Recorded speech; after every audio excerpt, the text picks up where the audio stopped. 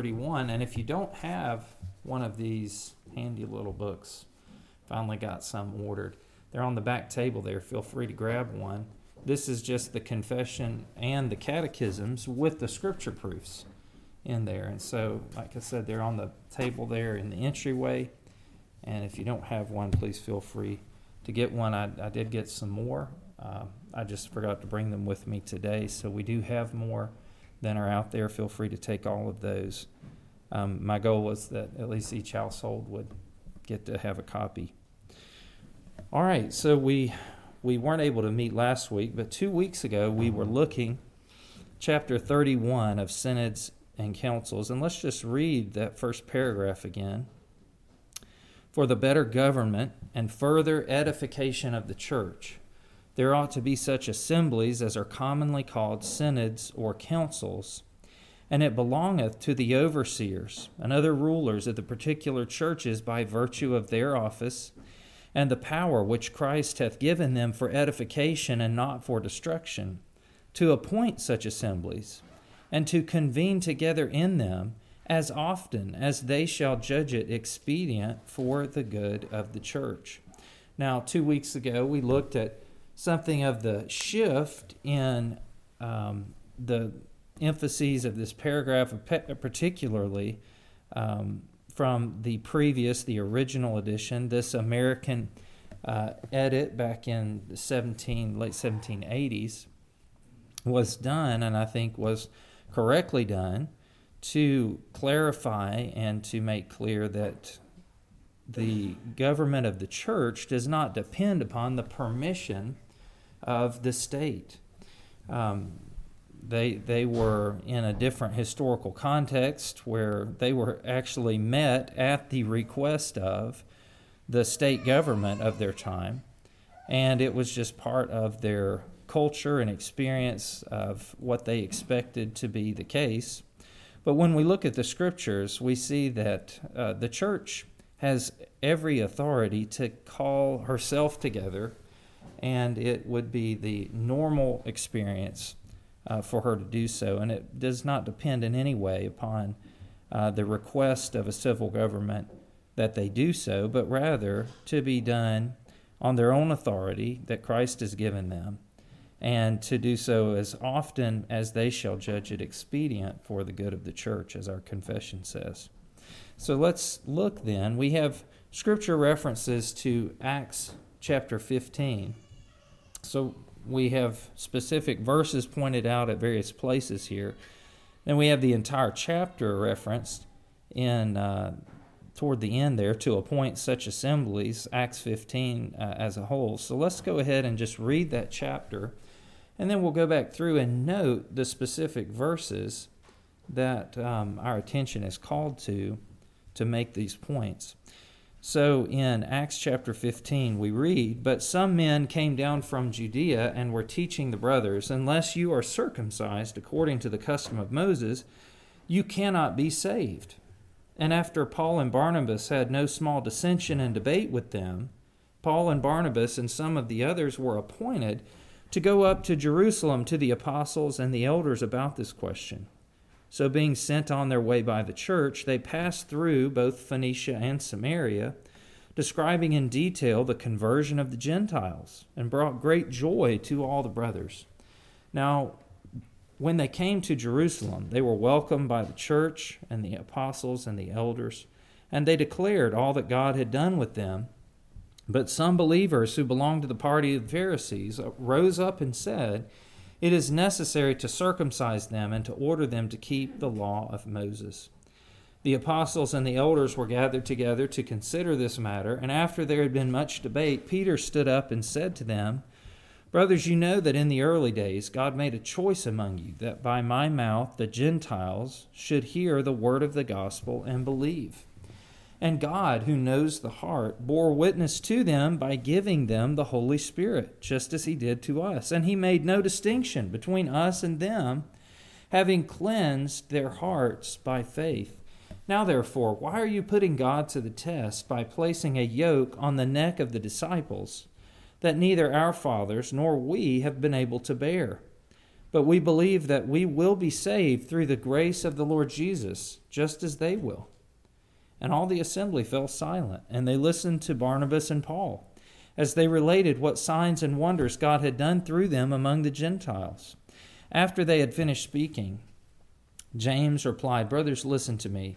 Simeon has related how God first visited the Gentiles to take from them a people for his name. And with this, the words of the prophets agree, just as it is written, 'After this I will return, and I will rebuild the tent of David that has fallen. I will rebuild its ruins, and I will restore it, that the remnant of mankind may seek the Lord, and all the Gentiles who are called by my name, says the Lord, who makes these things known from of old. Therefore my judgment is that we should not trouble those of the Gentiles who turn to God, but should write to them to abstain from the things polluted by idols, and from sexual immorality, and from what has been strangled, and from blood. For from ancient generations Moses has had in every city those who proclaim him, for he is read every Sabbath in the synagogues.' Then it seemed good to the apostles and the elders with the whole church to choose men from among them and send them to Antioch with Paul and Barnabas. They sent Judas, called Barsabbas, and Silas, leading men among the brothers, with the following letter. The brothers, both the apostles and the elders, to the brothers who are of the Gentiles in Antioch and Syria and Cilicia, greetings. Since we have heard that some persons have gone out from us and troubled you with words, unsettling your minds, although we gave them no instructions, it has seemed good to us, having come to one accord, to choose men and send them to you with our beloved Barnabas and Paul, men who have risked their lives for the name of our Lord Jesus Christ. We have therefore sent Judas and Silas, who themselves will tell you the same things by word of mouth. For it has seemed good to the Holy Spirit and to us to lay on you no greater burden than these requirements, that you abstain from what has been sacrificed to idols, and from blood, and from what has been strangled, and from sexual immorality. If you keep yourselves from these, you will do well. Farewell." So when they were sent off, they went down to Antioch, and having gathered the congregation together, they delivered the letter. And when they had read it, they rejoiced because of its encouragement. And Judas and Silas, who were themselves prophets, encouraged and strengthened the brothers with many words. And after they had spent some time, they were sent off in peace by the brothers to those who had sent them. But Paul and Barnabas remained in Antioch, teaching and preaching the word of the Lord, with many others also. And after some days, Paul said to Barnabas, "Let us return and visit the brothers in every city, where we proclaim the word of the Lord, and see how they are." Now Barnabas wanted to take with them John, called Mark. But Paul thought best not to take with them one who had withdrawn from them in Pamphylia and had not gone with them to the work. And there arose a sharp disagreement, so that they separated from each other. Barnabas took Mark with him and sailed away to Cyprus. But Paul chose Silas and departed, having been commended by the brothers to the grace of the Lord. And he went through Syria and Cilicia, strengthening the churches. All right, well, if we go back to our first footnote there, we have a reference to verses 2, 4, and 6. And the main point, as we look at this council that was called in Jerusalem, is that it does have, as the confession says, a purpose for the better government and further edification of the church. In other words, it wasn't just a way to achieve a common decision in terms of the government of the church, that there wouldn't be division, that they would come to an agreement on what to do, but also for the further edification of the church. It's in this council that they are looking at God's word, they're sharing the testimony of what God has done with and through them and has taught them, and they are helping one another understand the work of God more accurately in their time.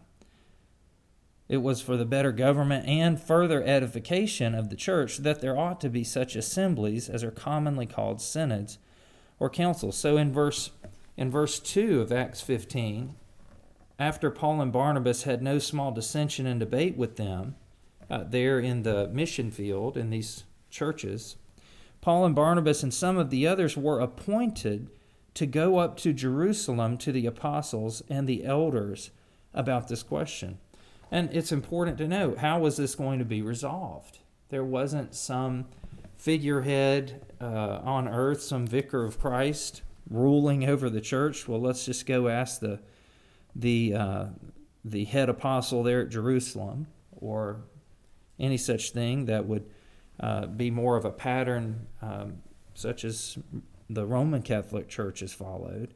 No, when there is this crisis of there being dissension and debate in the church, these are appointed by the church to go to Jerusalem to the apostles and the elders. Even in the days of the apostles, these men who had been Christ's disciples, had followed him, had been taught by him personally, we see here the template or the pattern being established for the further generations of the church.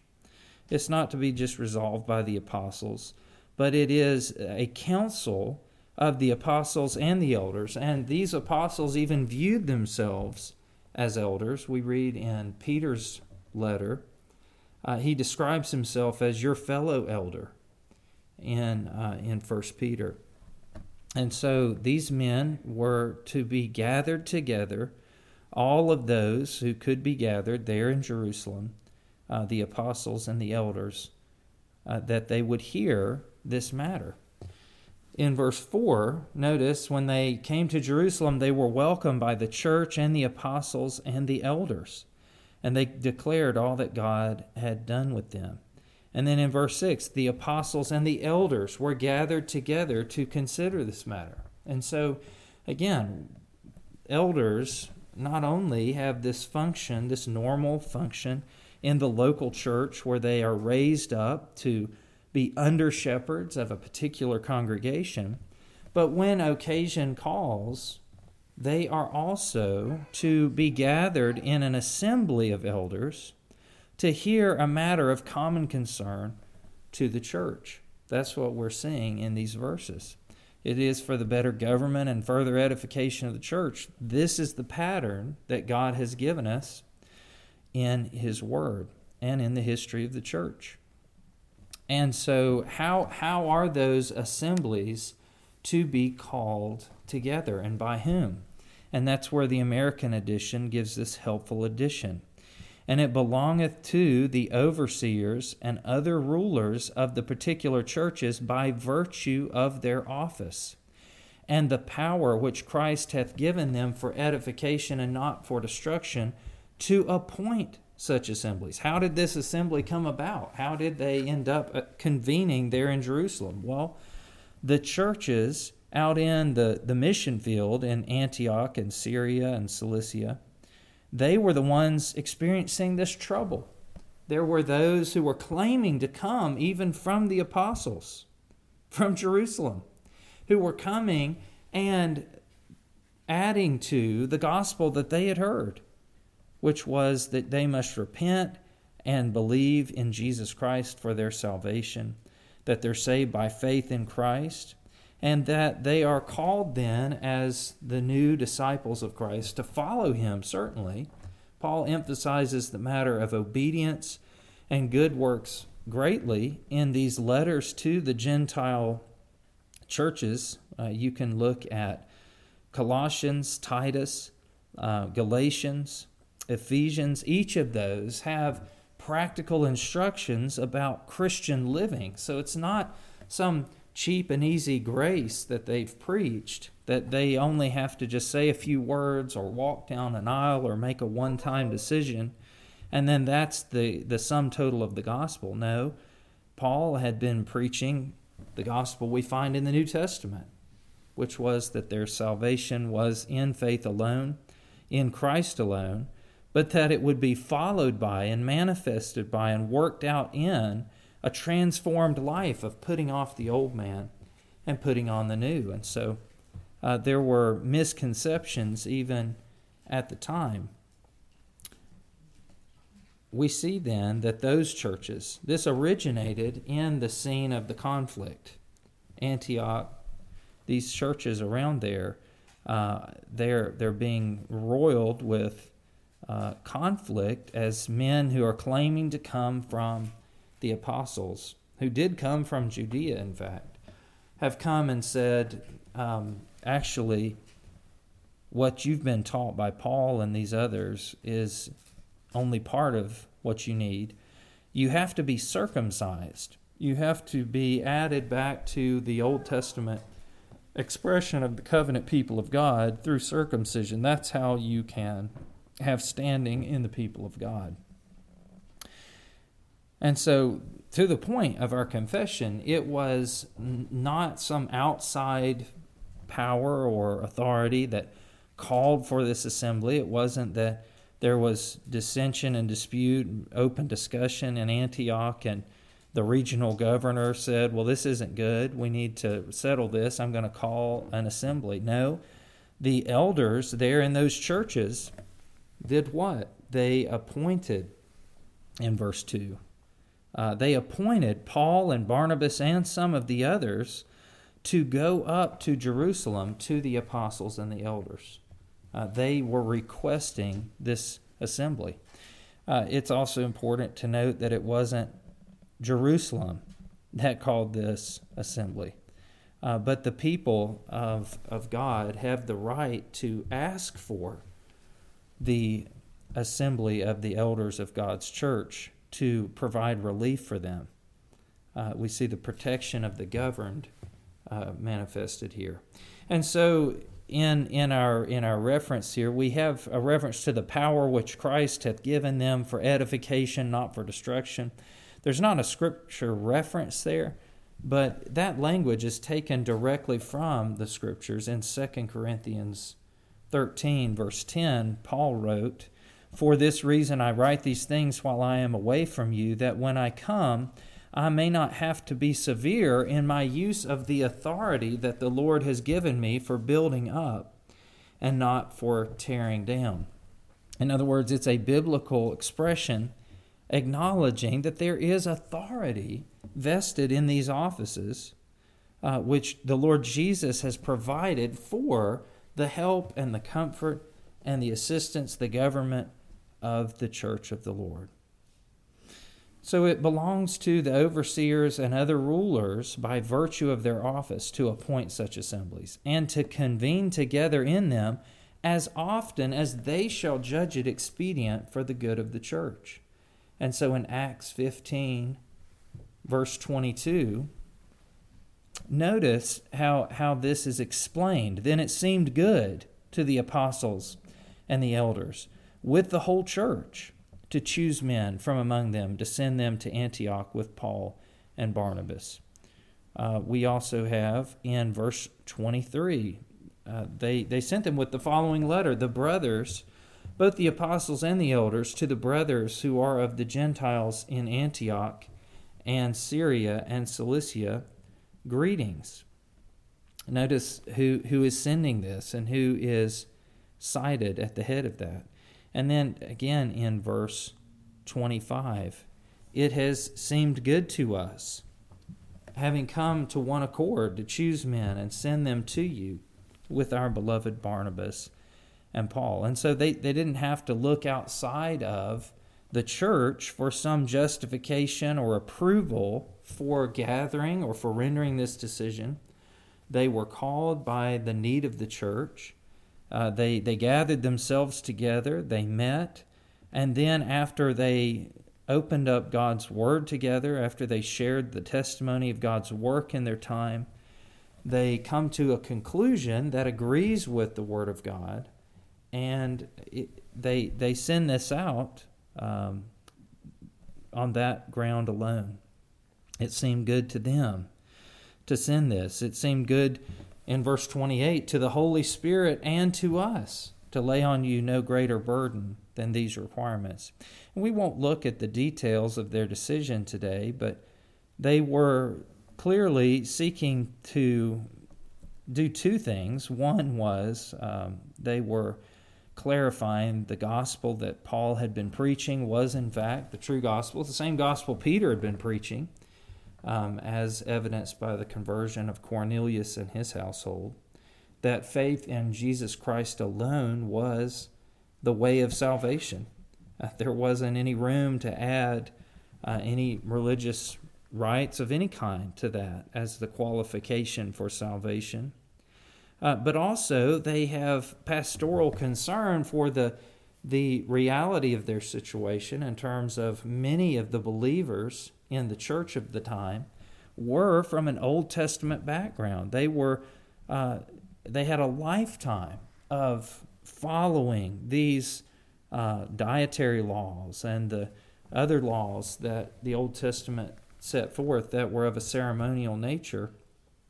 And although the Lord Jesus Christ had come, he had declared all foods clean. He had fulfilled the purpose of the sacrificial system. He had come as the final and ultimate priest and sacrifice. He himself was the expression of the temple, as he said, destroy this temple and in 3 days I'll raise it up again. He fulfilled all of those things, and he was building a new man, as Ephesians 1 describes, and 2. He was building a new man in himself, but nonetheless, there were these who had loved God and followed after him and walked in all of these paths, and it was a very difficult thing for them to adjust or to understand how after all of these centuries of that being the key distinction between those who were faithful and those who had no faith, how it was that was now all of a sudden set to the side in favor of this fulfillment in Christ. For many, they struggled with that. So the decision of the council was to clarify that the gospel itself was, as it had been preached, faith alone in Christ, but also as a matter of pastoral peacekeeping, as a matter of loving their brothers. They needed to have regard for those who would be offended by such things. So they were asked to abstain from what had been sacrificed to idols, and from blood, what had been strangled, and from sexual immorality. In that list, we have, of course, the moral law is certainly represented there in the sexual immorality aspect of this, but 3 of these that are referenced had to do with that ceremonial law of the Old Testament.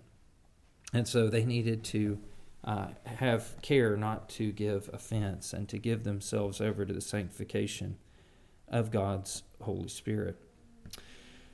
So in the first paragraph, back to our confession, we see that assemblies of elders, commonly called synods or councils, this is God's provision for resolution of matters that would trouble the church. And it corresponds for us as we think about the church being the body of Christ, there being this spiritual tie of love and fellowship in the Holy Spirit, in the Lord Jesus, that we're all members of one another. There's only one people of God. There's only one body of Christ. It's those who have faith in Him. Of course, there are many expressions of the visible church in our day. But we are to be seeking for and praying for more and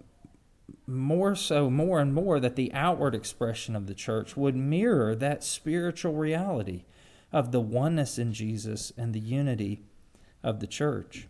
And we see in these assemblies a reflection of that it's not just a tie of love and a tie of fellowship between congregations, but we are to function to the greatest degree possible as the one people of God, that there's a connection between congregations of God's people.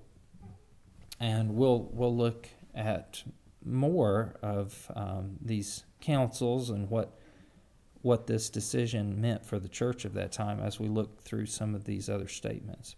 So let's go on then and read the second paragraph. It belongeth to synods and councils ministerially to determine controversies of faith and cases of conscience, to set down rules and directions for the better ordering of the public worship of God and government of His church, to receive complaints in cases of maladministration and authoritatively to determine the same, which decrees and determinations, if consonant to the Word of God, are to be received with reverence and submission, not only for their agreement with the Word, but also for the power whereby they are made, as being an ordinance of God, appointed thereunto in his word. Now we look again at some verses in Acts chapter 15. First, in verse 15, notice what it is that is appealed to. How is this decision reached?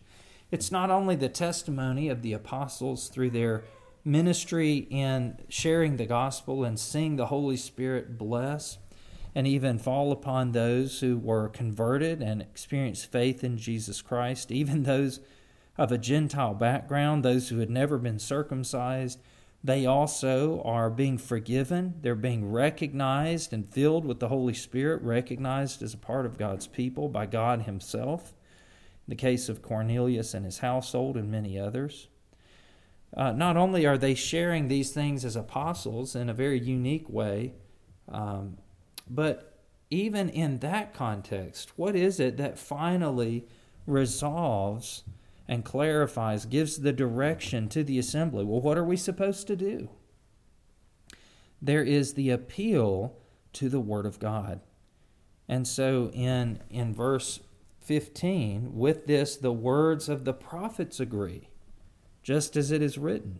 So James, he has heard, and he seems to be something of a moderator in the assembly in his role here. But after everyone had finished speaking, James, as it were, he sums it up. He says, well, here's what we've all heard. And of significance, here's why we have to follow or submit to what we're hearing. It's because this is what God's word agrees with. And so in verse 13, after they had finished speaking, James replied, "Brothers, listen to me. Simeon has related how God first visited the Gentiles to take from them a people for his name, and with this the words of the prophets agree, just as it is written." And then he quotes from the Old Testament prophets. "After this I will return, and I will rebuild the tent of David that has fallen. I will rebuild its ruins, and I will restore it, that the remnant of mankind may seek the Lord, and all the Gentiles who are called by my name, says the Lord, who makes these things known from of old." And so from this Old Testament prophet's perspective, after a season of judgment upon Israel for a period of unbelief, there's this promise of hope. And of course, it had to do with the Messiah and the work that he would do. But he says, after this I will return, and I will rebuild the tent of David that has fallen. Well, how is James interpreting that? Well, surely Emmanuel has come. God is with us, the Lord Jesus, as he is named now. And I will rebuild the tent of David that has fallen. I will rebuild its ruins. I will restore it. And what does the work of Messiah, restoring and rebuilding the people of God, the very tent of David, it is to the end that the remnant of mankind may seek the Lord, and all the Gentiles who are called by my name. And so it wasn't the case that things would stay as they had been. Even the Old Testament prophets predicted and promised by the inspiration of God's Holy Spirit a time coming when God would do an even greater work, a more pervasive work in the world, and would bring salvation even to the Gentiles. And so back to the text of the confession. It belongs to synods and councils ministerially to determine controversies of faith. What does ministerially mean? Not natively, not of their own wisdom, not of their own native authority or their own thoughts. They're not raised up. Again, there is no vicar of Christ holding forth and saying, well, I just think this is what we're going to do. There is no papal bull or manifestation of authority. that is bare and naked, as we see in the case, the history, and the even current practice of the Roman Catholic Church. But rather, it belongs to synods and councils ministerially to determine controversies of faith, as ministers of God's Word, as those who recognize Jesus Christ isn't an absentee king and head of the church, but a present king and head of the church. They recognized his presence there with them by his Spirit. They said it has seemed good to the Holy Spirit and to us. What are they talking about? They're recognizing the presence of the Lord Jesus, the presence of God in that assembly. And they're acknowledging him. He's not there as an observer. He's not there as a casual observer. He's there reigning over them, ruling over them, and speaking to them. And they are there gathered to heed his word. And as ministers of his word, to apply that word to the situation at hand. And to say, well, God is the one who has decided this, as we see in his word. This is what God says. That's what it means, this adverb, ministerially. It belongeth to synods and councils ministerially to determine controversies of faith. Now, it belongs to them to do that. Now, have synods and councils strayed from that at times? We'll see reference to that later on in our confession. But this is what is proper. This is what actually does belong in the provision that God has made for an assembly, for a synod or a council, whatever the name of it might be, an assembly of the elders of God's church gathered. What are they authorized to do? What belongs to them? To determine these controversies. And it goes on and lists a number of different descriptions of scenarios that they may be confronted with and be called upon to determine. But all of that hinges on that first adverb. They're to determine these ministerially. And we come back to this thought. This is so important as the qualifier of how this is to function. They're to determine it ministerially, and then they are called upon to authoritatively determine the same.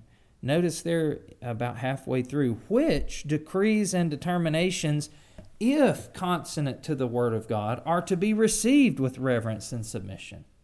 And so their task is to make determinations according to the Word of God. And the task of the church at large is to receive those determinations, compare them to the Word of God, and if they agree with, if they're consonant with the Word of God, then they're to be received with reverence and submission. There's no place in our confession or the Scriptures for that absolute submission, that implicit faith that some would call upon God's people to yield. No, God alone is our Lord. And these men who can gather as often as they feel the need, as often as they're called by the church, their task is to listen first, to listen to the Word of God, and to apply that faithfully to the matters at hand. And they are then, if the people of God are supposed to be comparing this to the Word of God, well, that shows the assembly what their task is. Their task is to faithfully apply the Word of God and even to explain how this is an application of the Word of God. Here's what God says. Here's what we are determining in light of what God says. Again, it shouldn't be sent out on the naked authority of men, whatever their office or position, but it should be accompanied by the citation of the Word of God, just as James does. And so that key qualifier, it's a ministerial function and a ministerial authority. In verse 19, we see then, therefore my judgment is that we should not trouble those of the Gentiles who turn to God. Why would the assembly make this decision? Therefore. because of what God has revealed in his word. And then again in verse 24, since we have heard that some persons have gone out from us and troubled you with words, unsettling your minds, although we gave them no instructions. These had not been sent. But down in verse 27 through 31, we have therefore sent Judas and Silas, who themselves will tell you the same things by word of mouth. For it has seemed good to the Holy Spirit and to us to lay on you no greater burden than these requirements, what we just read. There is a determination, there is a decision that the assembly agrees upon. They're persuaded in their own conscience by the word of God, by the testimonies of these apostles who have shared not only what they have done, but how God has blessed what they did with these mighty signs and miracles and wonders in their time. And of course, as we've noted before, that was necessary and a supplement in terms of distinguishing, well, in a day when God's word was not yet complete in its written form. These are the very men who would be used to give us the rest of God's word. Well, how can the church discern between what would put itself forth as God's word and be God's word, and what would put itself forth as God's word but be put forth by men who didn't even have the Holy Spirit? How could they determine or distinguish and discern between the two? Well, it was these signs and wonders. That was their function.